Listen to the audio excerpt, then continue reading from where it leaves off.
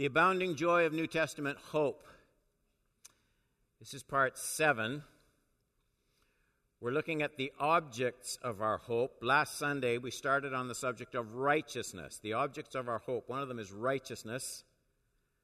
And I said there were 6 things that I wanted to look at relating to the righteousness, the hope of righteousness that we will one day possess. We looked at 3.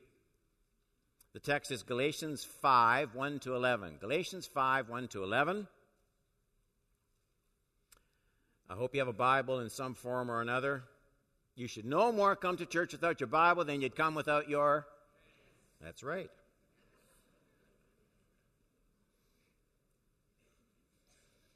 That's right in the Bible. Galatians 5, start at verse 1. For freedom, Christ has set us free.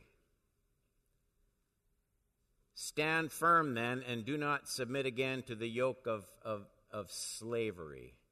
I want to just say, it's obvious, I want to point it out. Any hope for an approach to God, we have a world packed full of religions.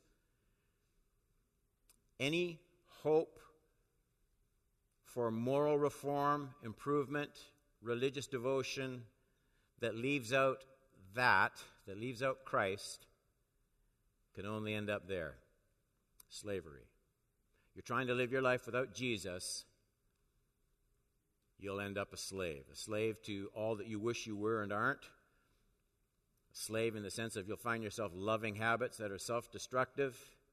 Slave to the fear of eternity and judgment outside of Christ. That's your only option. Slavery. Look, I, Paul, say to you that if you accept circumcision, Christ will be of no advantage to you. He's talking about the Jews who had become Christians, but maintained that the old covenant signs and regulations had to be carried over into the Christian life. And Paul says, no, sir. You can't add anything to the work of Christ on the cross. If you accept circumcision, Christ will be of no advantage to you. You're not saved. I testify again to every man who accepts circumcision that he is obligated to keep the whole law. You're putting yourself under law, not grace. You are, look at these words, you're severed from Christ. You who would be justified by the law. You've fallen away from grace. Here's the important text that we're drilling down into, verse 5. For through the Spirit, by faith, so this is what God does, this is our response, we ourselves eagerly wait for the hope of righteousness. For in Christ Jesus neither circumcision nor uncircumcision counts for anything, but only faith working through love. You were running well. You were committed to this. Who hindered you from obeying the truth? He said that Christ set us free, and now we know what kind of freedom it is. It's not freedom to do whatever we want. It's freedom to walk in the truth and to love the truth. This persuasion, this relying on law instead of grace, it's not from him who calls you. A little leaven leavens the whole lump. It's like that with any false idea. Ideas spread. Thinking morphs. It rarely drifts in a good direction. You have to work for a good direction. You always drift in a bad direction. A little leaven leavens the whole lump. I have confidence in the Lord that you will take no other view than mine. Sounds arrogant, doesn't it? There's this absolute view of the gospel. You have to believe this, Paul says. Not that. That won't work. This. Just this. That's insufferable thinking in today's world. You take no other view than mine, and the one who is troubling you will bear the penalty, whoever he is. But if I, brothers, still preach circumcision, the law, why am I still being persecuted? In that case, the offense of the cross has been removed. The advantage of every other religious school of thinking is that you don't have to encounter the offense of the cross. I can't do this myself. I need God's grace in Christ Jesus. Let's pray.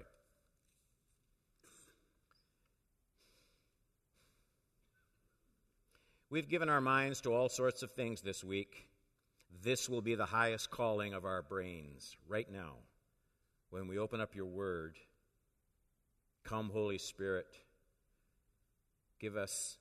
open the eyes of our heart, not the ones on our head, but the ones in our heart, to understand and to love the truth of your word.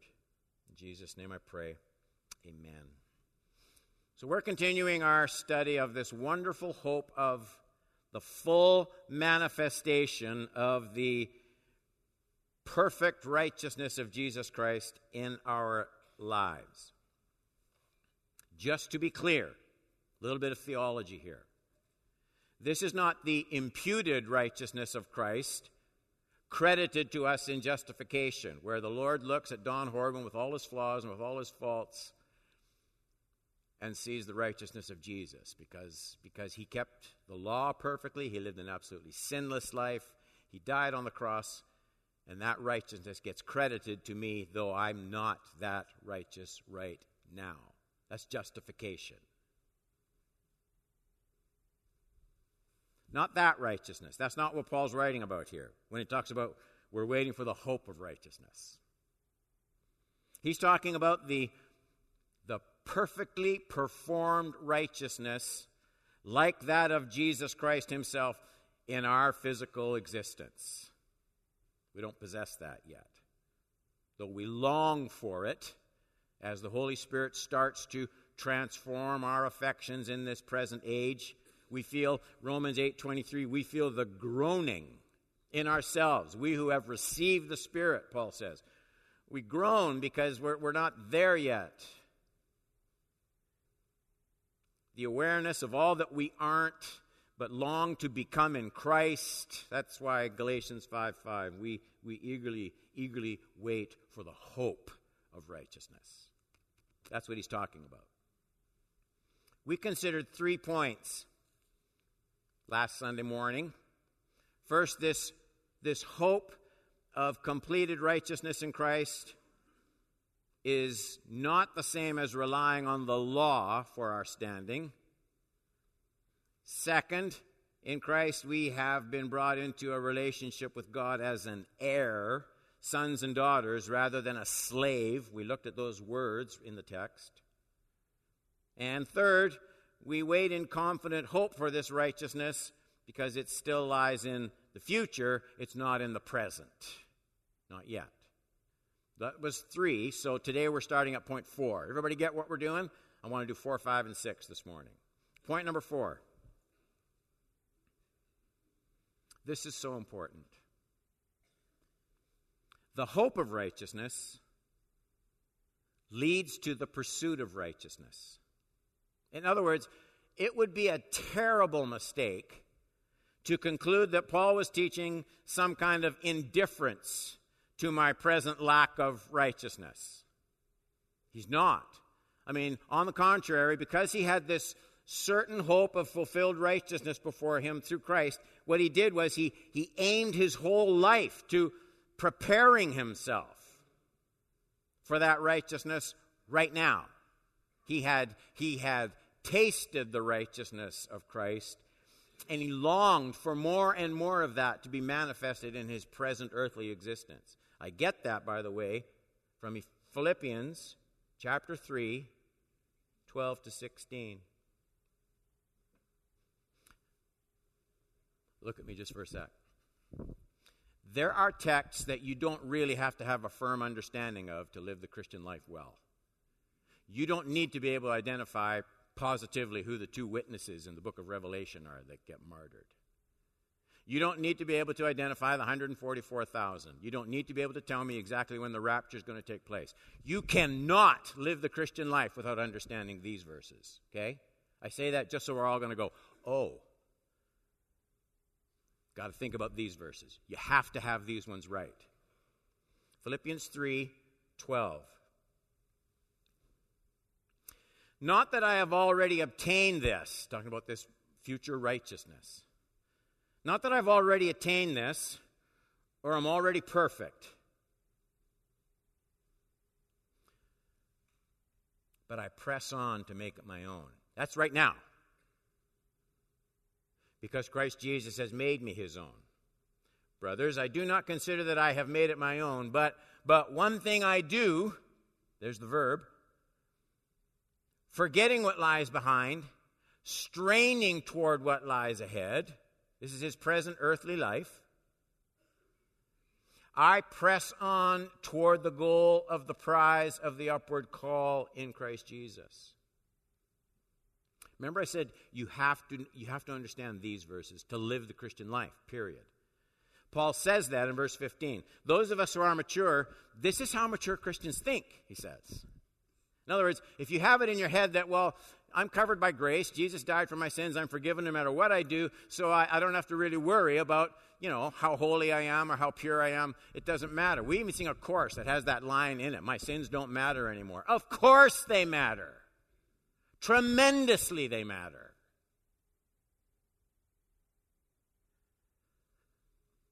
He says,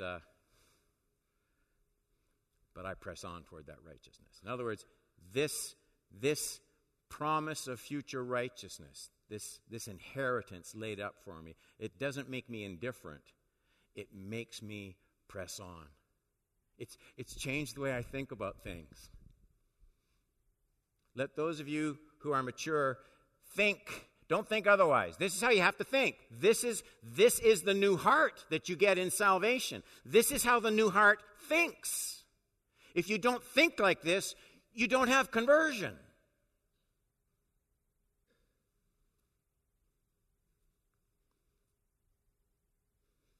What an incredible wealth of insight in those verses. They should be weighed, not just read. Just think about these things. He admits the incompleteness of his present experience in Christ. That's verse 12. Not that I've already attained this. I'm not already perfect. Okay, so that's how he starts. I'm not there yet. I'm fully aware of my spiritual ineptness. So all that Paul isn't, it just presses in on him with constant pressure. I'll tell you whether or not you're a Christian. Paul found present unrighteousness impossible to live with. Do you? I'm not asking you if you're perfect. He found present unrighteousness impossible to live with. Drove him nuts. But there's more. Paul is also keenly aware that he's been promised so much more in Christ Jesus. He can see what waits for him up the road. That's in verse 14. I press on toward the goal for the prize of the upward call in Christ Jesus. That's the goal. So this is it's not some dim dream. He can see this prize in the distance. It's there. It's a certain hope that he has. Now we're ready for the big question. So Paul recognizes he's not there yet. He's not perfect. He finds his present unrighteousness impossible to live with. He sees this, but there's the upward call. It's right there. I am racing toward that. Now, here's my question. What effect does the future promised righteousness, what effect does that have on Paul's present righteousness? He tells us. We looked at 12, we looked at 14. This is the Oreo sandwich. Now in the middle you got verse 13. I do not consider that I've made it my own. One thing I do is in the constant present tense. I do this, and then I do it, and I do it, and I do it. I do this every hour of every day of my life. I do and redo this all the time. It's the one thing I constantly do, he says. Forgetting what's behind, straining forward to what is ahead. This is really amazing. I mean, the certainty of this hope of righteousness doesn't make Paul apathetic. It makes him strain. But it's a certain thing. It's right there. He sees it. He knows it's a promise, but it makes him strain all the more. He presses into it all the more. This hope of future righteousness, it crowds in Paul's cranium. It crowds everything else into the shadows. That's what he means, forgetting everything that's behind. I don't have time to think about everything. But my pursuit of righteousness, I keep that right in front of my face. Here's a simple illustration. It's not perfect. No illustration is. But you picture a small child awaiting Christmas. How many shopping days now?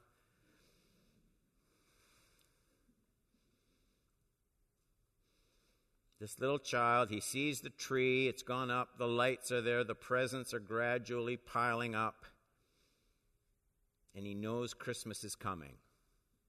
He's certain of it. He has the date. His mother tells him he can't open those presents yet.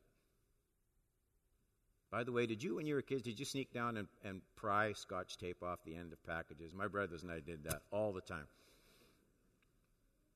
It's the fall. It gets into your...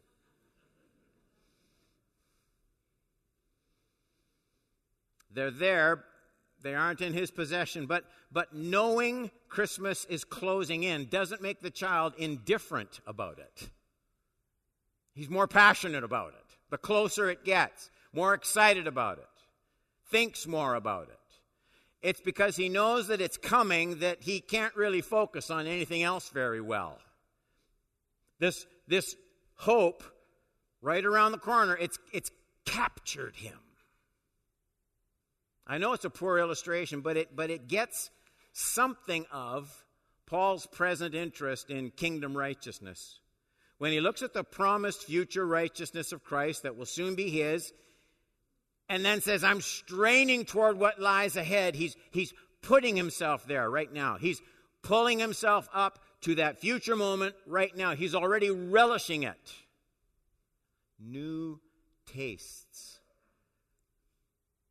are being deepened and formed each day with Paul. He's more and more tired of things that are passing away. He's more and more affectionate about things that are eternal. And it's not just that thing that comes just from getting old. It comes from that thinking about the future righteousness of Christ.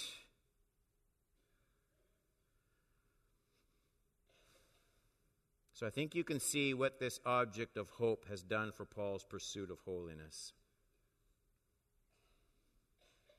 It didn't make him indifferent. It didn't make him lazy. But it changed his approach to holiness. The way of Christ, with all of its discipline and self-denial and cross-carrying, don't take those things out. You can leave them there. You're safe leaving them in the Christian walk.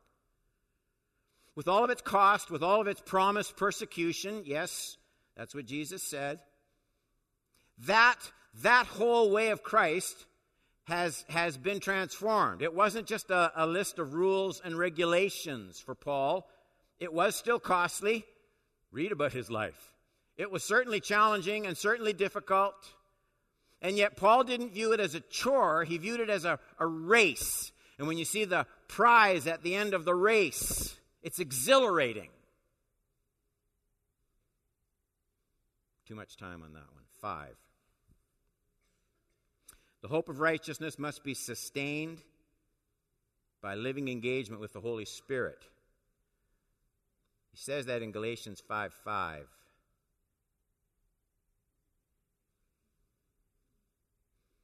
For through the Spirit, and then by faith, those are the important things.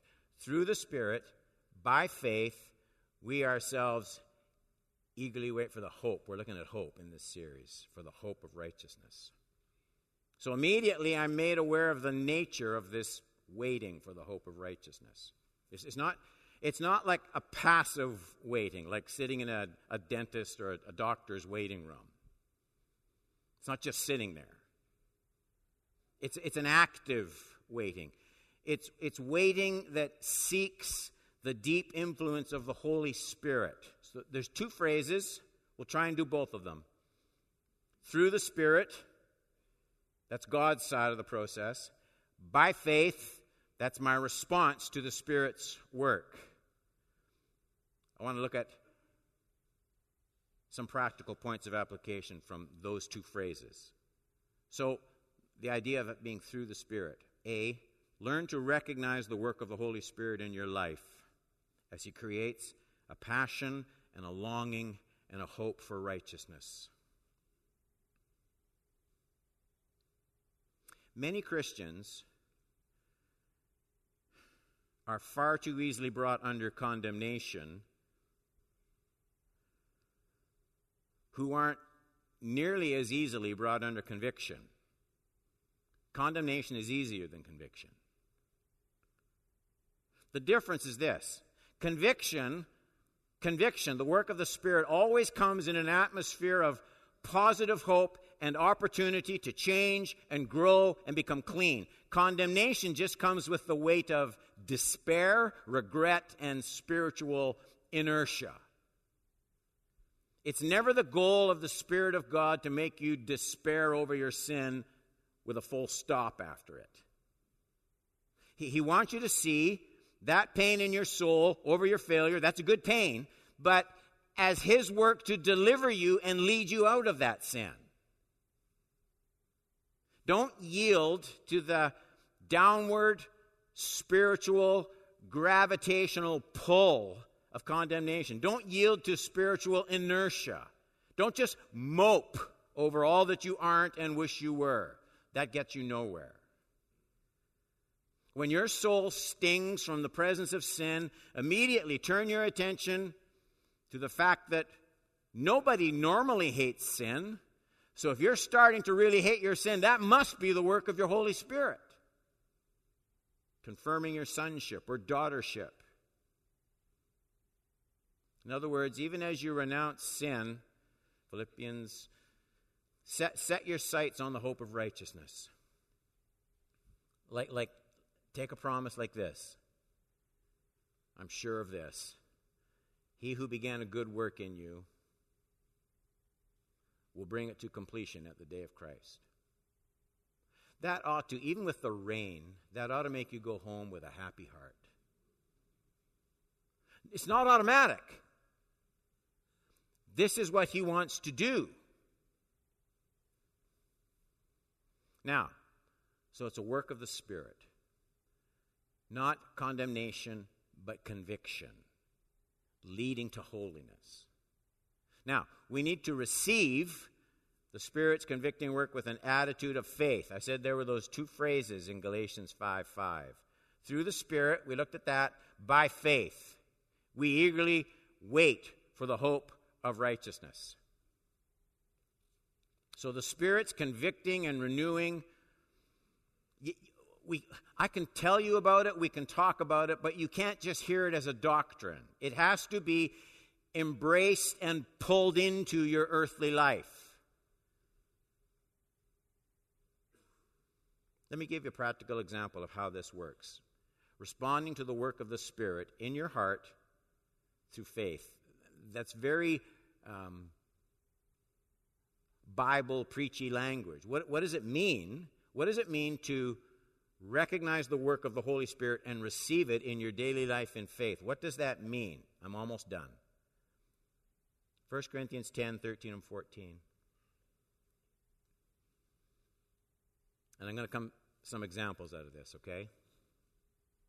No temptation has overtaken you that is not common to mankind. God is faithful. He will not let you be tempted beyond your ability, but with the temptation, He will also provide the way of escape, that you may be able to endure it. And then these words that don't really seem to fit with the rest of the text. Therefore, my beloved, flee from idolatry. What in the world are you talking about, idolatry? And so I'm immediately kind of clued in that this really isn't a passage about getting through times of pain and suffering.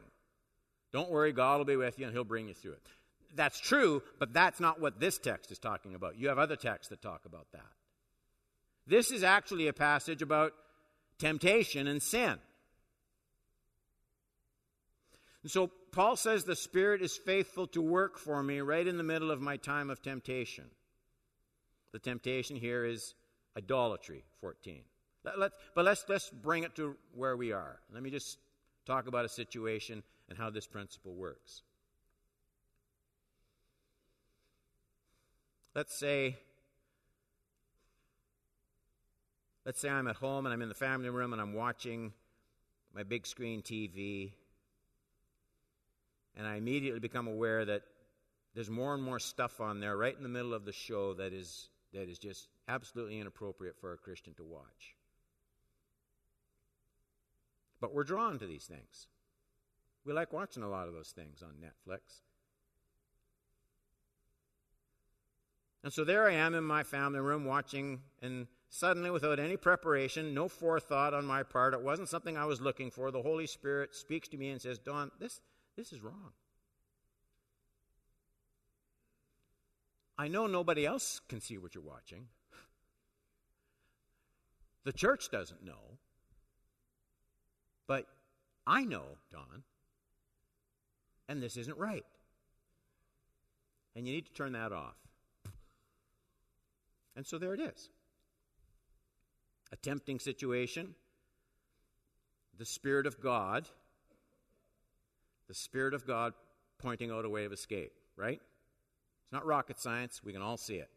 There I am, a sinful situation. The Spirit speaks to make a way of escape. Now, do I respond in faith? What's that mean, responding in faith? Well, that Galatians 5:5, for through the Spirit, by faith, we ourselves eagerly wait for the hope of righteousness. That's what's happening in my family room. That's the work of the Holy Spirit prompting my life in the direction of that hope of righteousness.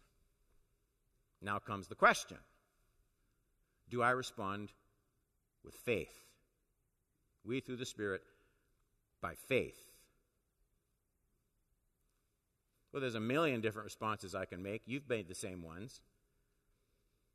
I can say to myself, you know what? This is just my overactive conscience bringing up all those prudish hang-ups from my old upbringing. I can say, I bet you I don't watch as much junk on my TV as Dyer watches on his TV. Everybody watches this. All Christians watch this stuff, right? We don't care how many F-bombs. We don't care about how many same-sex relations. We watch it. Everybody does. It's just the changing times. Or the worst one of all, you know what? I am not under that kind of legalism with these rules of do's and don'ts. God's made me free. I can watch what I want to watch. And graciously, the Holy Spirit doesn't just say, you idiot. That's not the kind of freedom I'm bringing into your life. Now, let me tell you about all of those responses. Not spoken, just thought. Let me tell you about all those responses. Not one of them is receiving the Spirit's work in faith. Not one of them. And not one of them is going to bring deeper righteousness into my heart. Not one of those responses. The best way to grow in present righteousness and the hope of future righteousness would be to respond like this. The Spirit of God speaks to my heart about that TV program. Here's what I should say. How good of the Lord to work so faithfully right in my home. Nobody else was around to help me. It would have been very easy to have these sinful thoughts attach themselves to my brain like barnacles on a ship, leeching spiritual life. And yet the Spirit of God, wanting to bring freedom, for freedom, Christ has set you free. He came, thank you, Lord, for such great love and your attention, and then get up, turn off the TV, pause, give the Lord thanks for his renewing presence. There, that's receiving the work of the Spirit through faith, and it's going to produce righteousness in my heart. But you can't just leave it here. That has to filter its way through a dozen situations that'll come up this week.